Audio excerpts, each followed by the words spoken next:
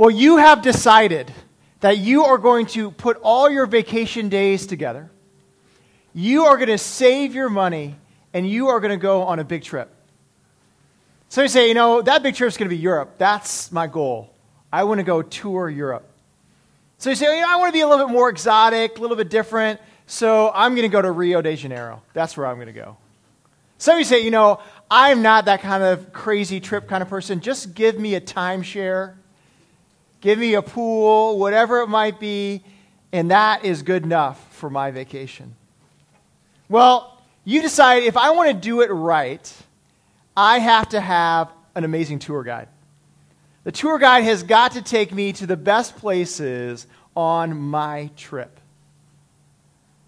So you decide to do the Europe trip, and you arrive, your first day is in Paris. And you've gotten your amazing tour guide, and the guide has taken you under the city of Paris. 200 miles of tunnels that were built in the 13th century by limestone miners. And then the guide tells you in 1780 there was this amazing storm in Paris, and all the cemeteries that were around, above ground, bodies just started washing through the streets. So what they did was, for 12 years, they collected all the bones in all the cemeteries in Paris, and they gathered and then put them in these tunnels underground. And here the tourist takes you through this labyrinth of bones upon bones, miles upon miles, and says, here is the city of Paris, built on the dead. And then the guide points you to a sign that's in French, but in English it reads this: stop. This is the empire of the dead. Well, maybe you said, I don't want to go to Europe. I've decided to go to Rio. I want to experience the beach, the food, the tropical life. And you get another tour guide to show you the great things of Rio. And this guide takes you to a favela, which we would call in English, in America, a slum. Houses stacked upon houses on the hillside. Extreme poverty, drug cartels, murder. And the guide says, here is how 20% of the population of Rio lives. Take it in. This is the city. Well, the first two aren't going very well. So you decide to do the timeshare. Cancun, Florida, Vegas, Hawaii. And you've got another guide there. And that guide, he wakes you up at 4 a.m. in the morning. And he takes you to the clubs in Vegas or Cancun or Hawaii. He takes you to the clubs or the bars, and he shows you what people look like at 5 a.m., at 6 a.m. Maybe passed out. Maybe people taking the walks of shame because they're hooking up. Here is the city. Here is your vacation. Well, at this point in time, you might be perplexed about these vacation trips. What are you doing showing me this? I paid good money. I want to see what is worthwhile. I don't want to see this. I think that reaction is the same reaction that many people have to reading Ecclesiastes. See, we are going to get a tour. Not any tour. A tour of the landscape of life. Of all of life. And the author of Ecclesiastes wants to see this is what life is really like. And many of us, as we go through this book, are going to say, why are you showing me this? Many might say that to the tour guide. Why are you showing me this? I'm showing you this, the guide says, so that you will see what really matters. I would encourage us over these 13 weeks that you would go on this quest with this guide. This guide that's going to look at every aspect of life. That you might see something that really matters. That you might not just say, why are you showing me this? But when it's all peeled back, you'll see what is truly significant. Ecclesiastes, here we go. I'm going to read just verses 1 through 11 this morning. We'll get to the other ones later in the series. Follow along with me. Ecclesiastes chapter 1, verses 1 through 11. The words of the preacher, the son of David, king in Jerusalem. Vanity of vanities, says the preacher. Vanity of vanities, all is vanity. What does man gain by all the toil at which he toils under the sun? A generation goes, and a generation comes, but the earth remains forever. The sun rises, and the sun goes down, and hastens to the place where it rises. The wind blows to the south and goes around to the north. Around and around goes the wind, and on its circuits the wind returns. All streams run to the sea, but the sea is not full. To the place where the streams flow, there they flow again. All things are full of weariness. A man cannot utter it. The eye is not satisfied with seeing, nor the ear filled with hearing. What has been is what will be, and what has been done is what will be done, and there is nothing new under the sun. Is there a thing of which it is said, see, this is new? It has been already in the ages before us. There is no remembrance of former things, nor will there be any remembrance of later things yet to be. All are like grass, and all their glory is like the flowers of the field. The grass withers, and the flowers fall, but the word of the Lord stands forever.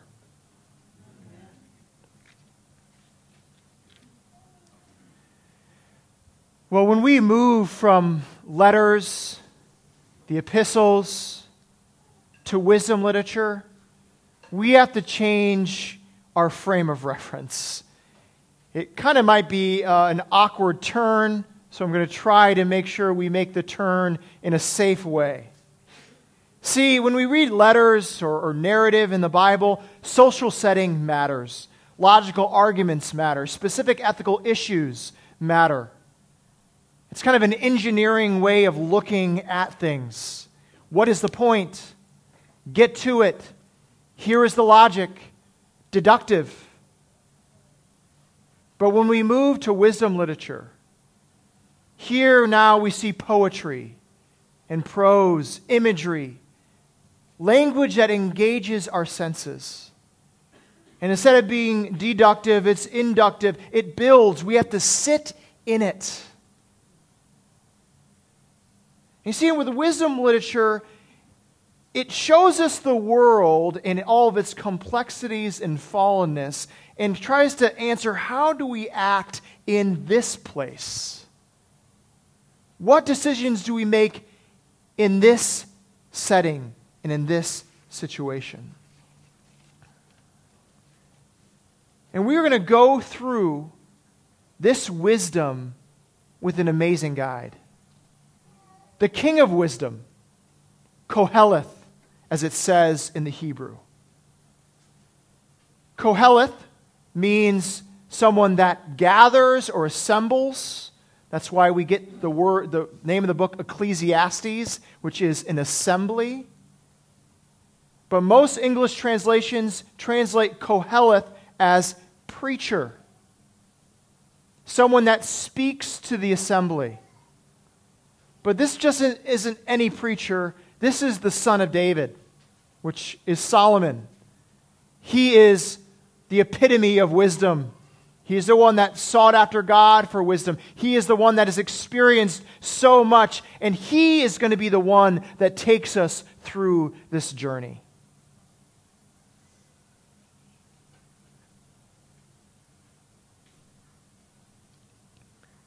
So the thing about this wisdom is a little different than other types of wisdom. This isn't G-rated. This isn't an edited version of life. This shows us all of what takes place in life. The good and the bad. This isn't Keira Knightley's Pride and Prejudice, right? This is the BBC version, right? This isn't a book that's written at happy hour or on Friday night or on the weekends. This is a book that's written on Monday morning. Some might call it pessimistic. Some might just say it's realism. And it's unlike reading the Proverbs. See, when we read Proverbs, another wisdom book in the Bible, it shows us an equation. God's love plus wisdom equals the good life. But an Ecclesiastes equation looks a lot different. God's love plus wisdom equals you are still going to die.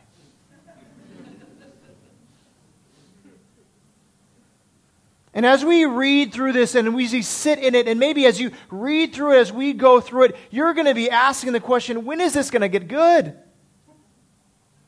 And you say, I just want to skip to the end. I just want to know the conclusion. Does it end well? Well, if you know a little bit about Ecclesiastes, you know that the ending brings so much meaning to all of what we read. And if you want to read ahead to the conclusion, go for it. It might give you a good lens to look through the whole book. But I think the real impact of the conclusion is when you journey through the whole book. And then it makes the conclusion just hit you. Here is this man, Koheleth, this one that has experienced so much, that wants to teach us all about life. He says, why make your own mistakes? Learn from me. What is the true meaning of life? Let's get in here, shall we? From the very beginning, we are rattled by this person in his quest for life. In the first verse he says the same word 5 times. Vanity of vanities, says the preacher. Vanity of vanities. All is vanity. You will see that Ecclesiastes has these refrains and words that are used over and over again. This one, vanity, is used 32 times. It's only used 3 other times in all of the Old Testament. So this is a theme that he's going to hit us over the head with over and over. The word in Hebrew is hevel. It means breath or vapor.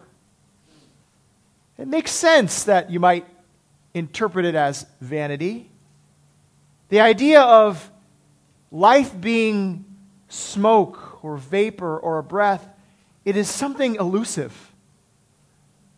Something you cannot grasp. It's something that comes and goes. The meaning of life is like a vapor, like a breath.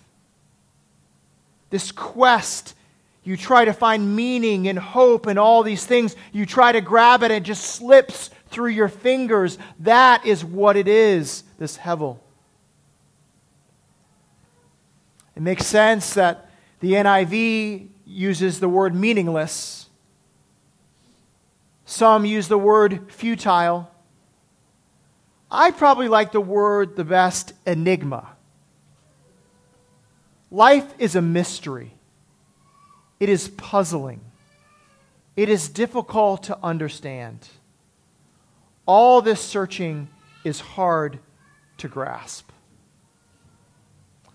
Sometimes I think the word vanity the ESV uses probably brings up other connotations than just the idea of meaninglessness or futile. When you think of vanity, you might think of the mirror, your vanity. Or you might think an overestimation of oneself, like the song, You're So Vain.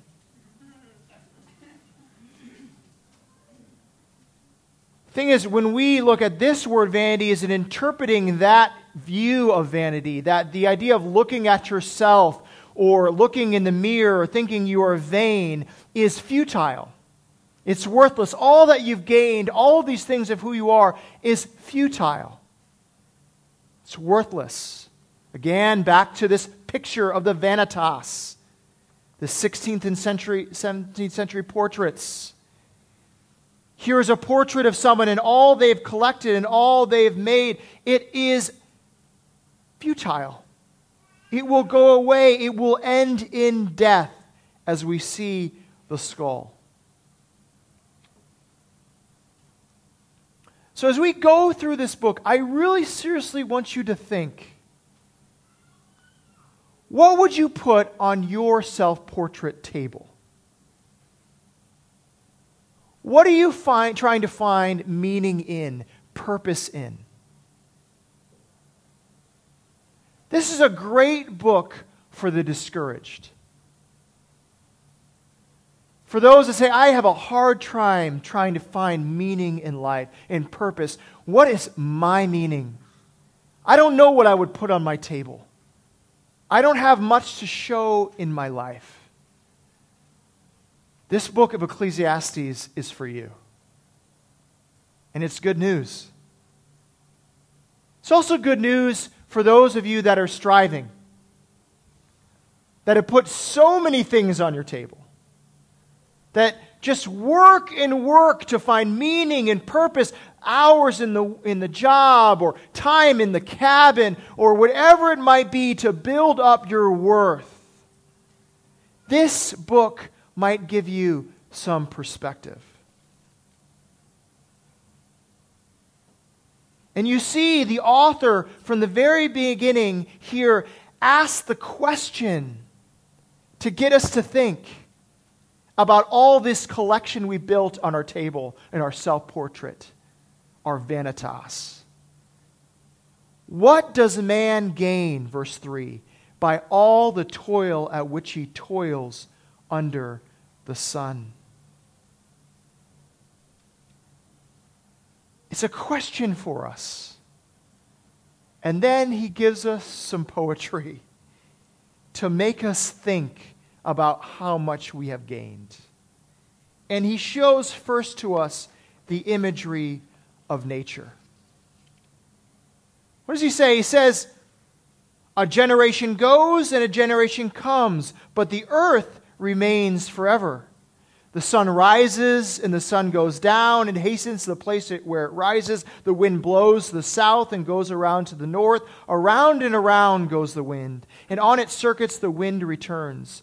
All streams run to the sea, but the sea is not full. To the place where the streams flow, there they flow again.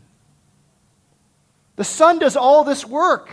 It rises and it sets. The wind blows and blows, but it just keeps on going. It's not going to anywhere. It just keeps happening. All this work, but nothing is really going. Nothing is getting full.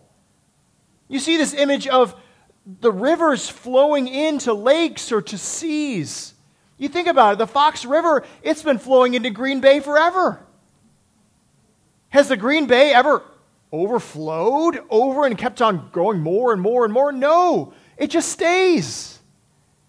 There might be periods, there might flood and things like that, but it just keeps on getting water and it keeps on exiting. It just keeps on happening for years and years and centuries and millennia. The world stays on this same cycle, but we go. We come and we go. Maybe a better image than nature is the laundry.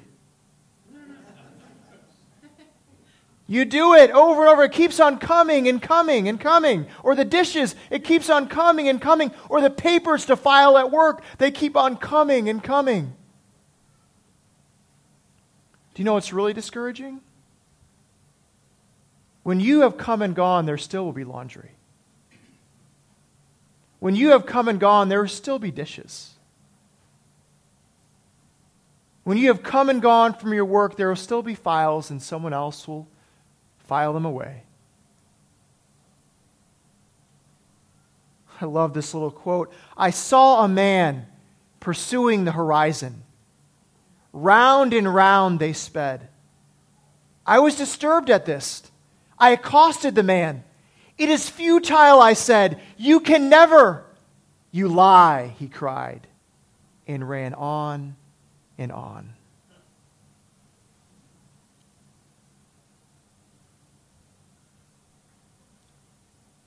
Verses 8, all things are full of weariness. A man cannot utter it. The eye is not satisfied with seeing, nor the ear filled with hearing.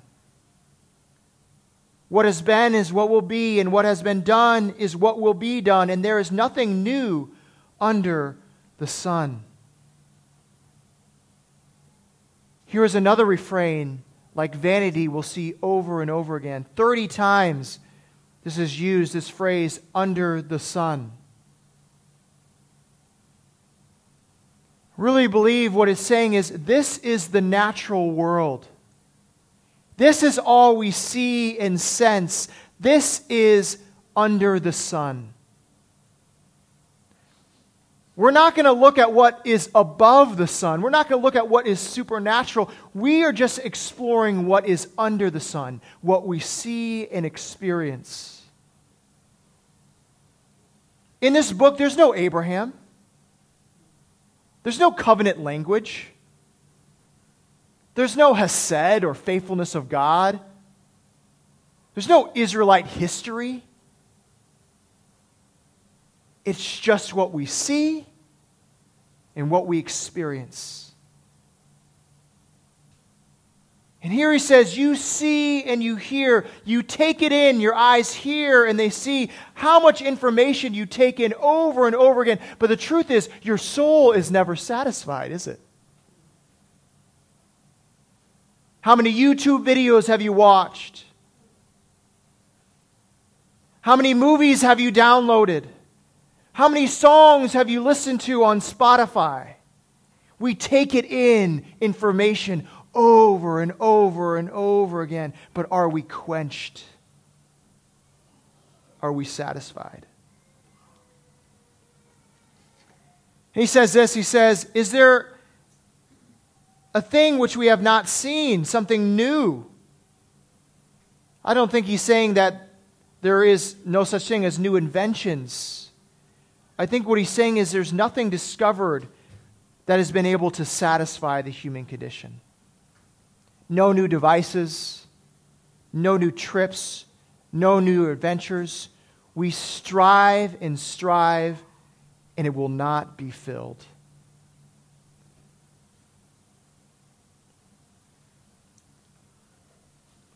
I think about what I put on my table.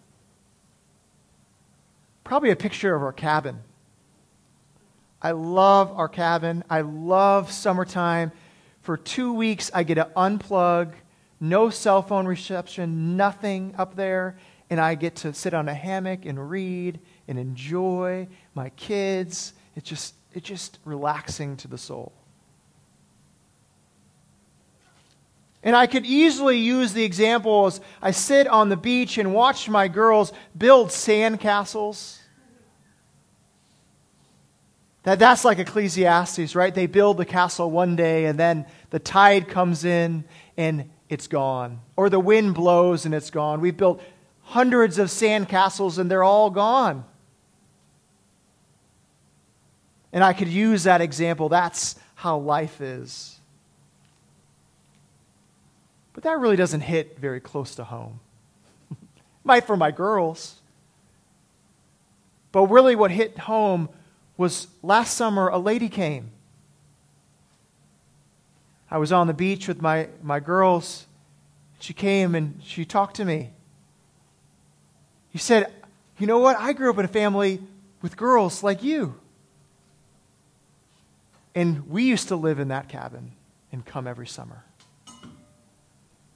And we would build sandcastles and play on the beach. And she went and showed me this dock that they had built with rocks and wood that used to extend out like 50 to 100 feet, and they'd have a boat that would come. And the dock is pretty much all dissolved. It's all gone.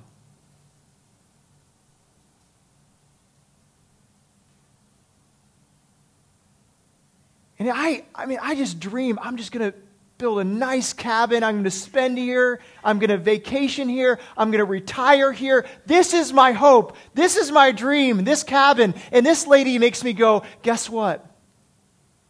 One day someone else will be here.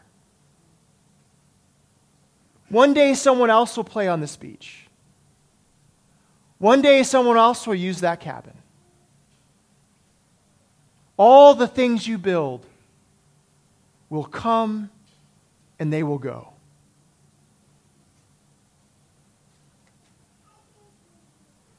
We just lose sight of this because all we see is what is in front of us. We don't even realize American history. You realize that the Cahokia people had 50,000 people living near St. Louis. That was the largest city. They had 5-story buildings. Did you know that? That was the largest city in North America, but we just forgot about it when we came and settled. A people that have come and gone.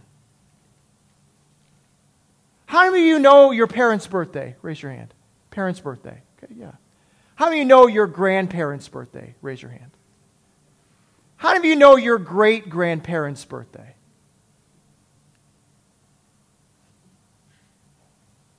A 100 years from now, people might not even remember your name.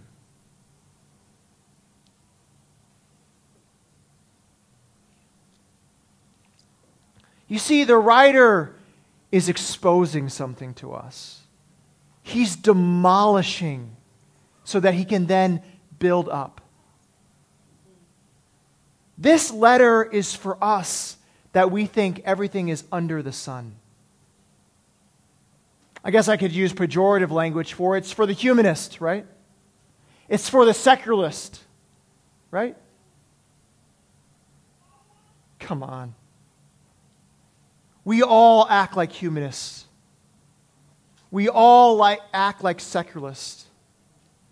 Thinking that what we experience and what we build in this earth and what we see and what we have is all that there is. All that there is what is under the sun.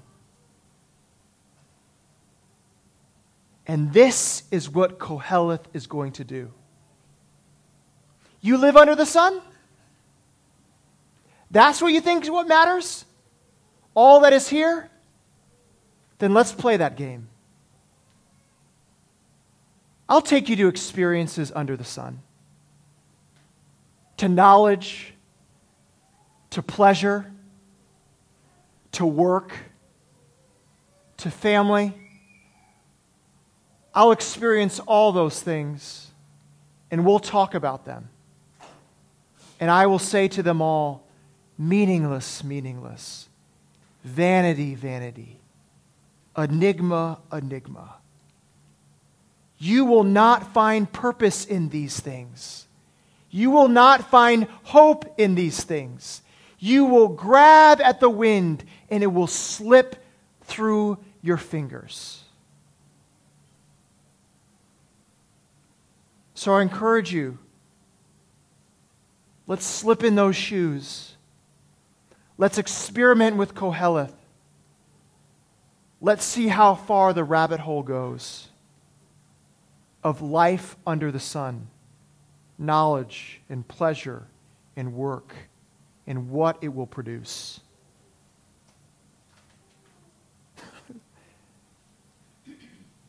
Could Could you imagine someone coming to you and saying, I am the greatest tour guide of this world. I have the best perspective of how to live this life, of how to view the places you go. And you'd say, oh, show me, bro. Show me. And then he does some stuff. It's pretty legit. He heals people. He talks about things that are like, whoa. And you say, okay, I'll go with you. I'll go with you on this journey of meaning that you say you know. And then what does he do? He takes you to the slums. And he makes you hang around the poor and the weak and the sick. And then he takes you to the underbelly of society and he makes you hang around the tax collectors and the drunks and the prostitutes. Then to top it all off, he shows you death. He shows you his life upon a tree, dead upon the cross. And he says, you should follow me in this. And what do we say to this guy? What are you doing, man? What are you showing us? I don't want to go on this journey. I don't want to go on this trip. And he says, follow me. Let me show you where there is true meaning. Let me show you where there is life and where there is hope. Follow me. You think Koheleth is the greatest man of wisdom? Drink in the greatest part of wisdom. Drink in wisdom itself. Christ.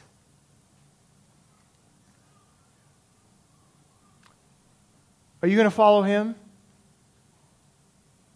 Is that the path you're going to go on? If it is, it makes sense that you would stand and you would come forward and you would say, I need this to find meaning.